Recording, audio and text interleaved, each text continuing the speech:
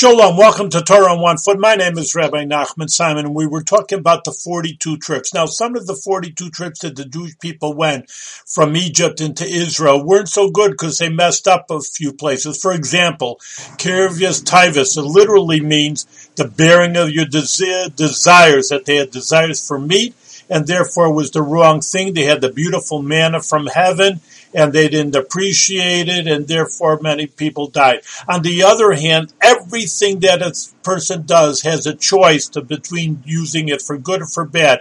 Because so Chassidus interprets Kirvis Tivus, the bearing of the desires, that they could have destroyed the desires for all the bad things, and they could have uplifted themselves to even a higher level. So we should know that everything we do, we have an opportunity to use it for the good or the opposite. Let's do it for the good.